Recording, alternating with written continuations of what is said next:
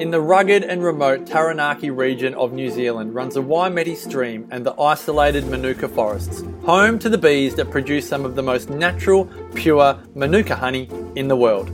Manuka honey is a great daily immune booster, digestive remedy, and an anti-inflammatory. It's also a great alternative to sugar and a powerful ingredient for longevity. Waimeti honey is a high-quality New Zealand Manuka honey, now available in Australia at Woolworths right around the country.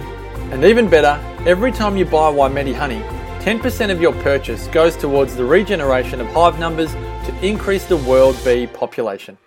More honey, more healing, and more health for humanity. Waimeti honey. Find it now in Woolworths stores right around Australia.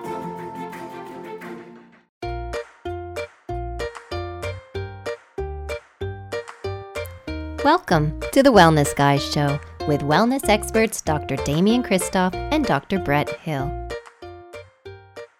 Hey, Bretto. Hey, Damo. What are you working on at the moment, mate? Well, I'm working on a few things, Damo. I'm writing a book, but what I've just finished working on is my Art of Natural Running e-course, and I'm really excited about it. So, I've been going around Australia doing this live course where I was teaching people how to run naturally, and what I realised was that I couldn't get around to everybody, and that it was hard to get around to everybody all around Australia, and even outside of Australia, people who wanted to learn about how to run naturally and how to run it more easily, how to make it more fun, and how to get less injuries. And so I decided to put it all together into an e-course, which is about 5.5 hours worth of video content. Oh, far out. That's unbelievable. Where do people find it? So they can find it at theartofnaturalrunning.com, and they'll be able to hear not just from me, but from experts like Danny Dreyer from Chi Running. We've got Kim Morrison. We've got Kelly Starrett from Mobility Ward. And we've even got a guy called The Barefoot Podiatrist, who's my favourite. Good bloke. So theartofnaturalrunning.com. Hi, this is Damien Christoph. And this is Brett Hill. We had a great interview today, Damo. Really enjoyed it, talking all about omega-3s and all of the different sources you can get them from. Yeah, I know. It was quite interesting, actually. There's a few little things in there that I think people will be quite surprised about and really happy about too, like where they can get omega-3 from their food. Because I think, let's be honest, people don't always want to be taking a tablet of something. But it's good to know that there's different sources of omega-3 that you can get access to just through a good diet, a good healthy diet. But there's also ways in which you can take it in a supplement form that works way better than what we've ever had before in the past. It's interesting, isn't it? I thought there's some really interesting information about the difference in the bioavailability of the omega-3s between things like fish and krill oil. And I just thought it was fascinating to have someone who's obviously up to date with all of the research to help explain the differences and why that might be. Yeah, absolutely. Well, we've interviewed Stephen Eadie before, and he's a wealth of knowledge. He worked at Health World when I first met him. He went on to work at Health Schools Australia. He was their vice principal for a bit, and then became the principal for quite some time, and did a really incredible job training naturopaths, which was super cool. He's got a podcast too. The podcast is called the ATP Project. He's a pretty smart fella, and those guys are doing some really good work, and just keeps on taking the world by storm. So I'm really grateful to have Stephen on again on the Wellness Guys show and talking about marine triglycerides, omega-3 fatty acids, krill oil today was really insightful and great for me. Yeah, let's get into it. It's a good interview. It is. Bretto, we're joined by Steve Eadie today, and he's a very smart man. We've interviewed Steve before in the past. He obviously he has years and years of wisdom. He actually has more wisdom in his head than I'm sure he has birthdays on his candle, birthday candles on his cake, because he still looks unbelievably young. He must have some secrets. It's Stephen. It's great to have you back on the podcast again, and we're talking today about omega-3 fatty acids. How have you been, mate? Oh, okay. No worries. Yeah, it's good to be on the podcast radio today. So, yeah, absolutely. It's good to be here today.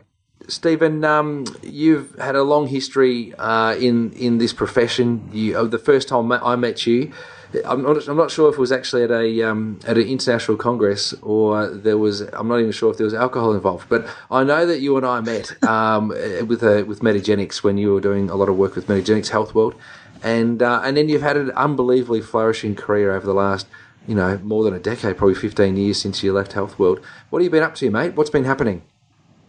Oh, I've been, look, I've run a college in that time. I've been obviously worked for Metagenics, and I ran a college for about 15 years, which is good. And was it 15 years? Yeah. Wow, that's incredible. Oh, yeah, it was about 3 as vice principal, and then sort of ran it for 12 and worked for another company and teaching natural medicine. I've been teaching natural medicine. As you said, I'm a bit of a nerd, but gee whiz, I'm 49 now, so I've got loads of candles on the cake.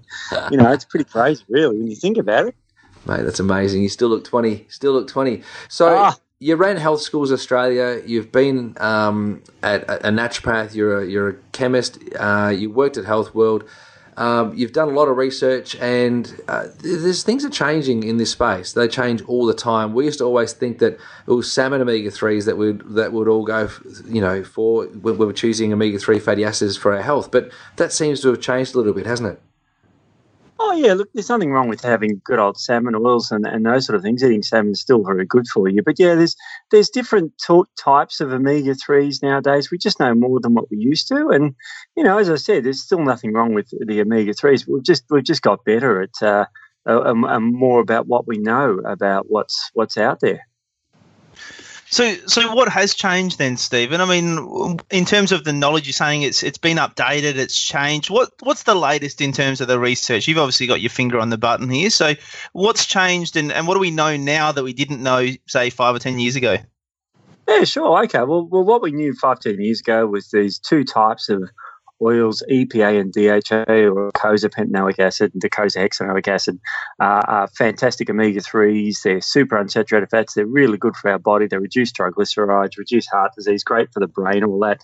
And now that was all in fish oils. Now, that's great. There's nothing wrong with those things. But now we've discovered that you can get fish oils, if I can call them that, or EPA, DHA, which is far better absorbed.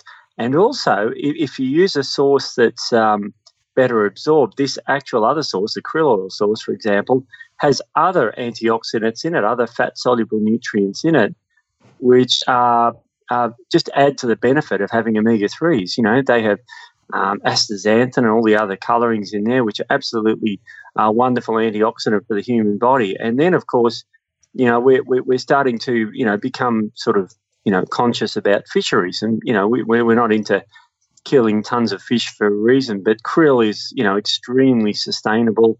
There's literally billions of krill there. You know what I mean? So we're becoming a bit more, a bit more conscious of the environment. So, we've got these other factors that are coming into play now. So that's why we have, we're starting to use different oils. But it's fascinating because many years ago, I remember when the research for omega-3s was out, was saying, don't do flax, don't do, plant-based omega-3s because they're poorly absorbed and they don't convert very well to the active omega-3s that we're after, the EPA, DHA that we're after. And then, vegans come around and so they're all, using the plant-based omega-3s and it seems to be going all right, I suppose. I suppose we'll find out.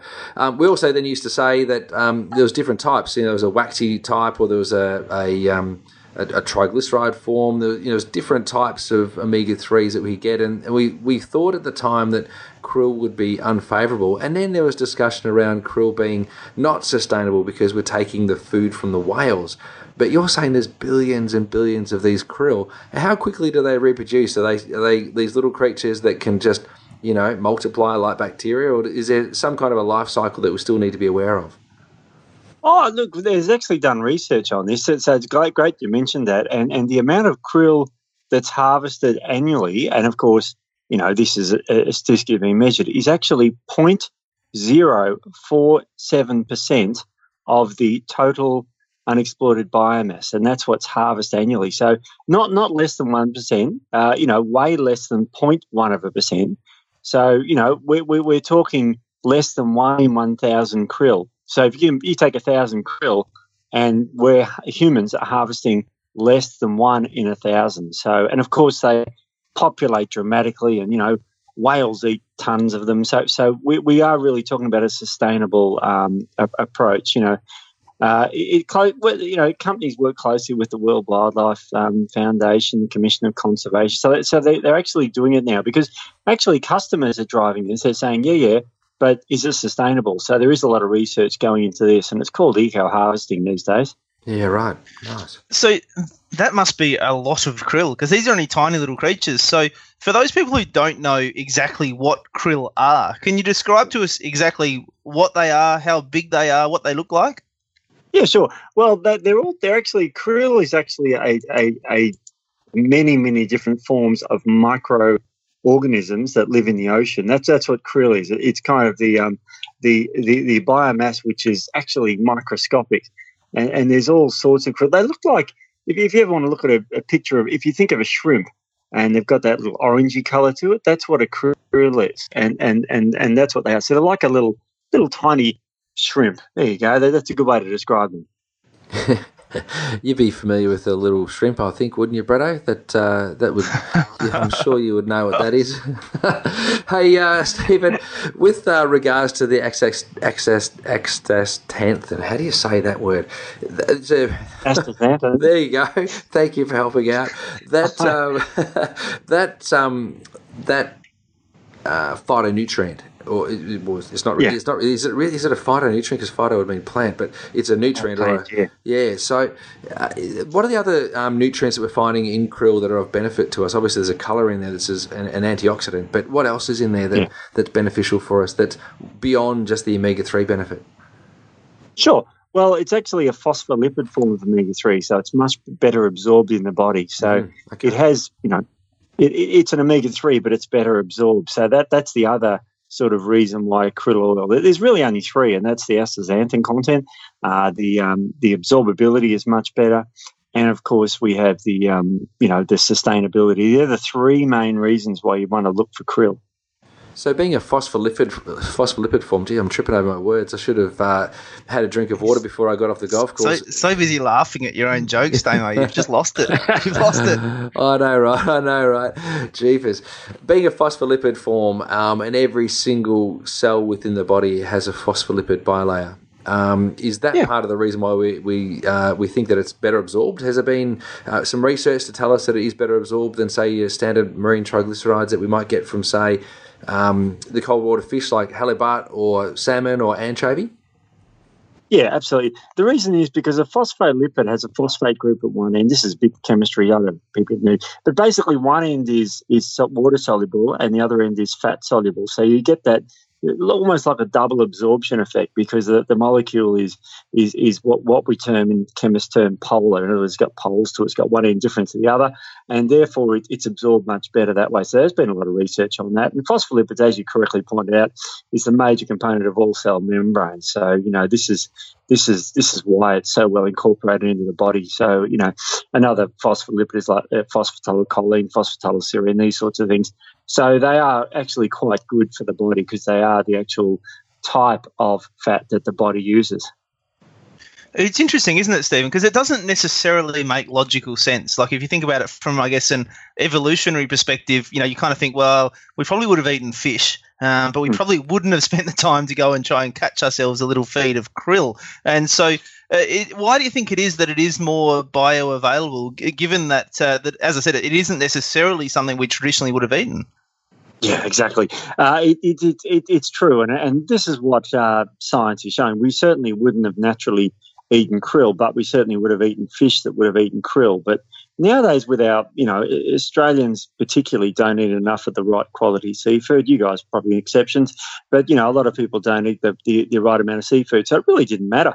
I mean, in the past, we would, if you think of Aboriginals in Australia, this probably goes international, but basically they do a lot of hunting and gathering around the ocean, or they would kill animals that would eat grass, and so therefore would have plenty of omega-3s. It wouldn't have to, it's still the omega-3s are very well absorbed. There's nothing wrong with the absorption.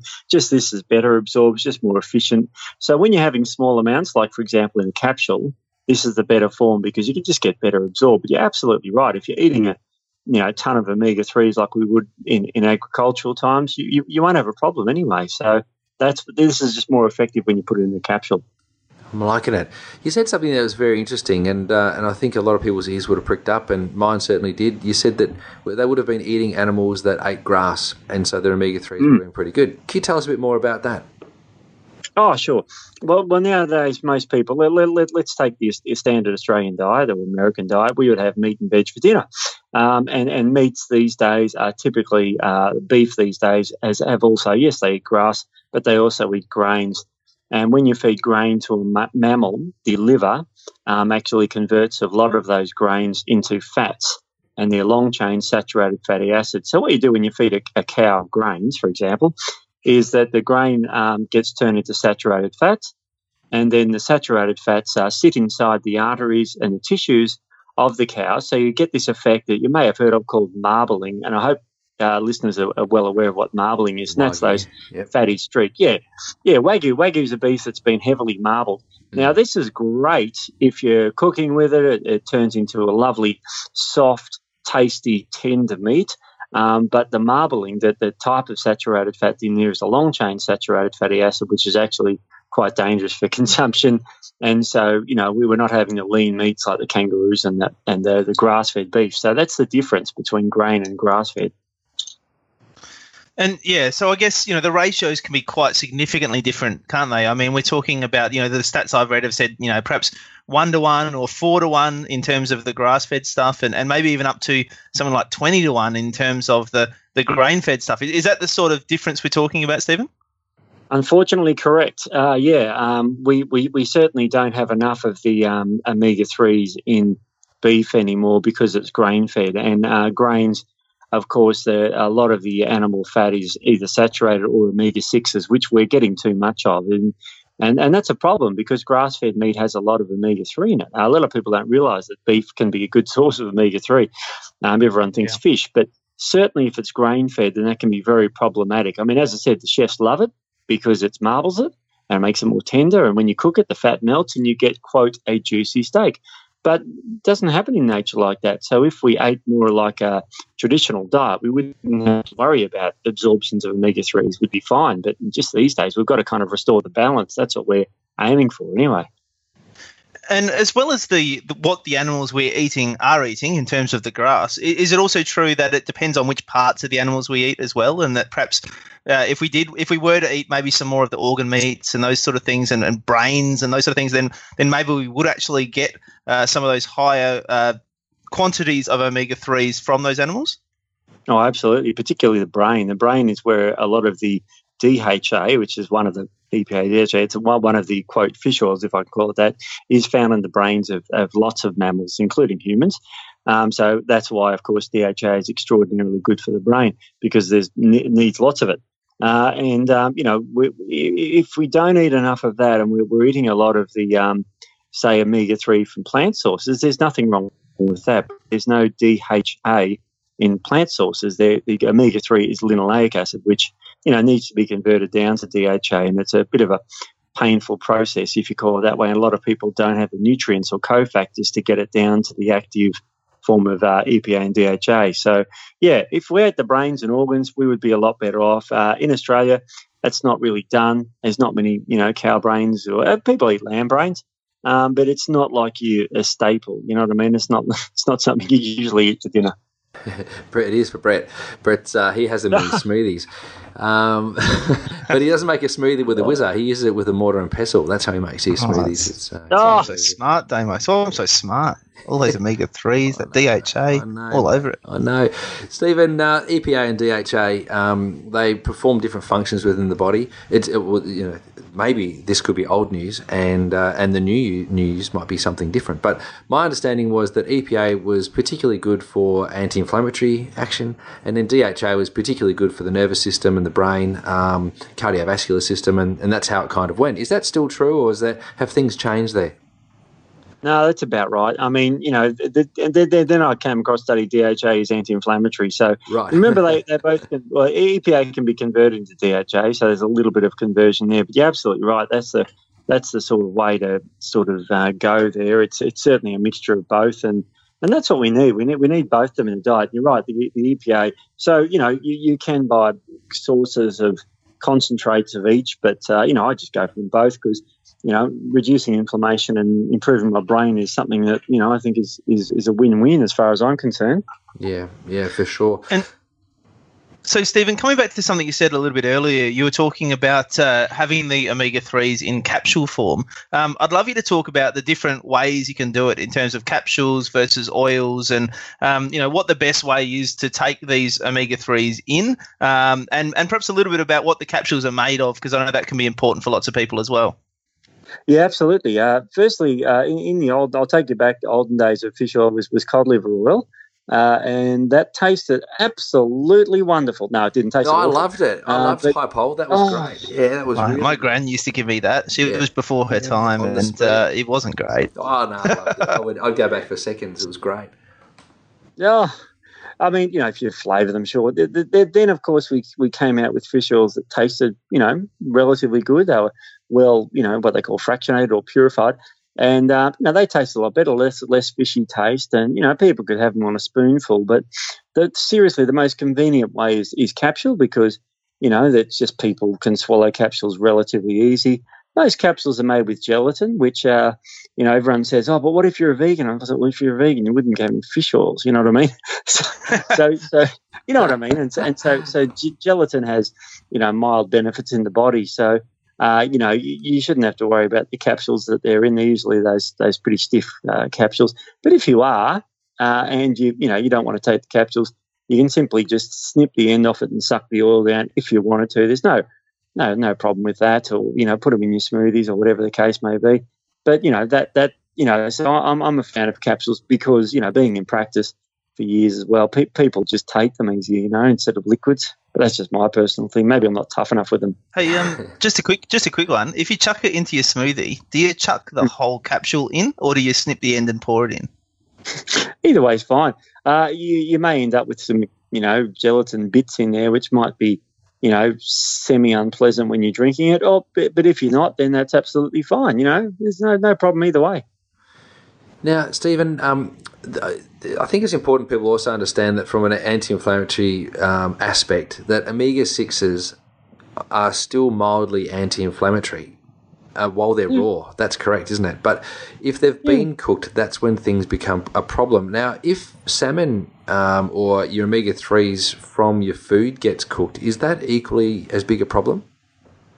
It is if it's overcooked. I mean, lightly cooked fish at relatively low temperatures is fine. Remember, they don't typically contain the salmonellas that are found in chicken, so you can not undercook a fish, but you don't need to cook a fish with vigour. You know what I mean? You can cook it at a light heat and that sort of thing, and then it's absolutely fine. Yeah. You know what I mean? Like some people, you see people smoking their meats and, frying the heck out of them. With fish, you don't need to do that. In fact, you can just smoke it and eat it if you want, and some people eat raw fish. Obviously, like the Japanese, and they're fine. There's as long as they're clean fish, they're absolutely fine. Nice. I was going to ask about that, Stephen, because one of the things I've started doing recently, because I've noticed that, fish is getting expensive nowadays. It's really not cheap, but some of the fish that is a little bit cheaper is some of the gamier fish, and they can be quite nice still if you smoke them. And so I got out my little smoke box the other day, put some fish on there. It was absolutely delicious. I can't remember what fish it was now. I think it might have been some little trout or I think a salmon trout they were actually. And they were delicious. So is smoking a good way to do it? Is there anything we need to be wary of cooking with a smoker? Or is that sort of a good lower heat way to do it that's going to preserve the oils? No, it's an absolutely fantastic way. A lot of people, it depends on how you smoke it. Like a lot of people smoke fish and they let the sort of fish hang and dry. And we don't want that because it's actually oil that's, so as long as the fish is still, quote, moist at the end of the smoking process, go for it. It tastes good. Oh, I'm liking it. Nice. My diet's, my menu's getting bigger and bigger. It's really good. It's really good. Stephen, with these capsules and taking them, is there an ideal time for people to take fish oils? Is it something they take with every single meal? Is it something they can take every other day? Is it something they need to take every single day? And is it different if I'm having, say, fish oil, if I'm having krill oil? What's the best recommendation you can make there? Sure, have it with your heaviest meal, which is usually dinner, or if you're having, like I had half a dozen eggs this morning, I had krill oil with that. So, as long as you have what, a large, half a dozen eggs? Yeah.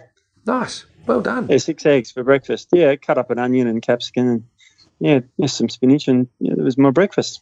Nice omelette. Excellent. I love it. 6 eggs, Breno. You've got a challenge, mate. You smashed it. I don't do 6 eggs. That's great. It's unbelievable. Oh, It's easy. It's half a box. But, after you do legs in the gym, guys, you know how you have to rebuild all that and Yes. get all that going again. So, yeah, just eat them. It's great. Yeah, no wonder you're looking And so free-range eggs, no doubt, Stephen, which are obviously higher in the omega-3s as well. Yeah, there are. And funny enough, you can get omega-3 eggs that have kind of got, they give them omega-3 rich foods. I just get the free-range eggs. They're fine. They're only $4.20 at Woolies these days. It's not like they used to be where they were, relatively expensive. Nowadays, they seem to be a little bit cheaper. I think the demand has grown for them. So And you got to watch out. working harder. Well, you got to watch out for the free-range eggs as well, because some of them they'll claim to be free-range eggs and they'll have 10,000 hens per hectare, whereas the real free-range eggs that will have the healthier ratios are the ones that have 1,500 hens per hectare. So worth checking that on the packaging. If they don't say they're free-range, it's probably 10,000, but if they do 1,500, then it'll say on the packet, and that's what you want to look for. there you go. I didn't know that. Well, I'm going to look for that now. You That's check it out now. Check it out. I reckon your $4.20 ones might be the 10,000, Stephen. So you might want to check it out. You might be paying Probably. $8.10 now. That might be what. Oh, okay. So they've gone back up in price for me again. Damn it! But look, it's still a relatively let's say it's $8. I mean, it's still $4 worth of eggs. But even if you're not a guts like I'm not, you could eat half that or two or something, and it's only $2. It's really not a lot of money. You know what I mean? If you're having sort of eggs for breakfast, if you have 3, that's $2. So it's not a lot of money. It's a good cheap breakfast anyway. Yeah. So I distracted you there with how many eggs you told us that you ate. We're talking about to take the tablets with your heaviest meal, and then we're also talking about whether or not it's you've got to take it every single day, or whether you've got to take it every other day, or what the frequency of taking fish oil is. Oh, you only need to take them once a day. I wouldn't take them every other day, because if you have let's say 2 capsules or 2 grams.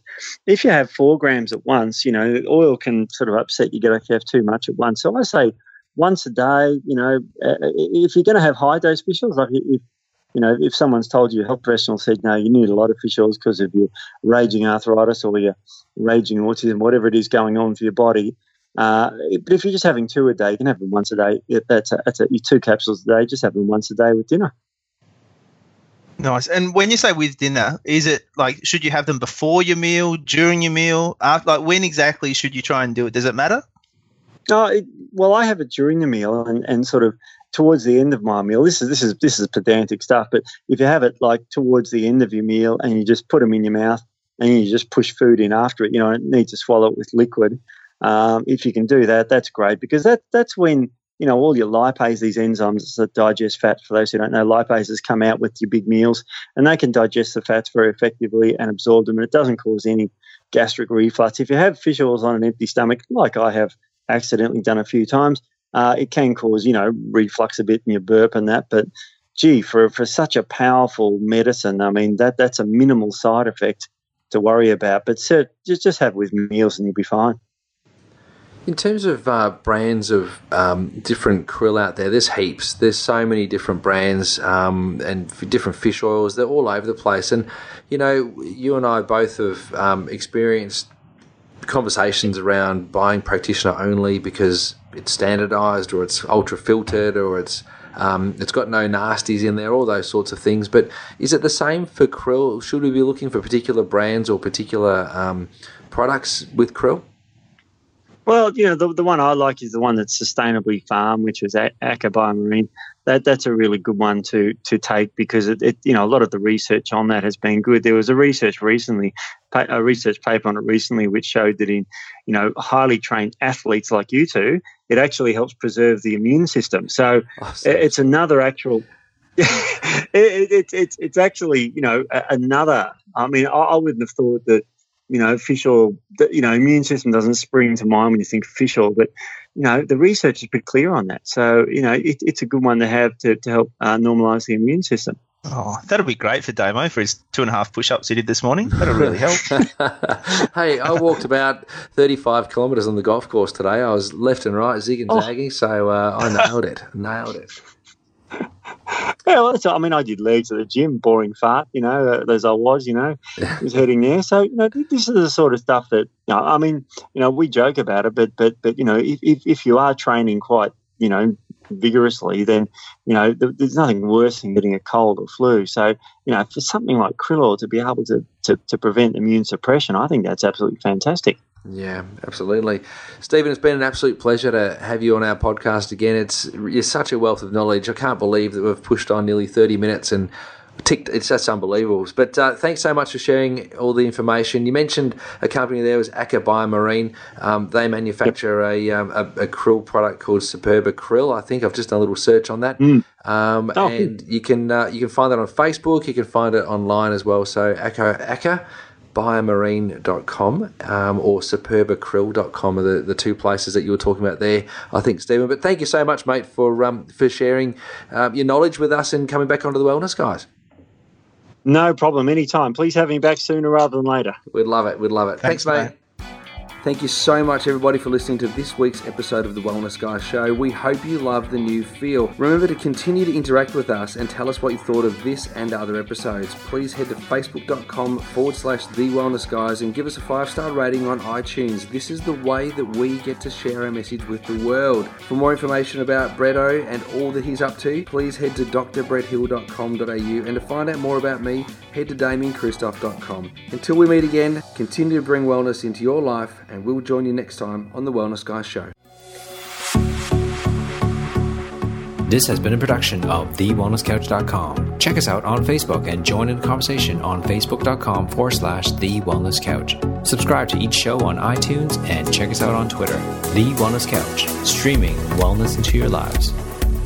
Whilst the Wellness Couch presenter endeavor to provide accurate and helpful information to their listeners, these podcasts cannot take into account individual circumstances and are not intended to be a substitute for health and medical advice from a qualified health professional. You should always seek the advice of a qualified health professional before acting on any of the information provided by any of the Wellness Couch podcasts.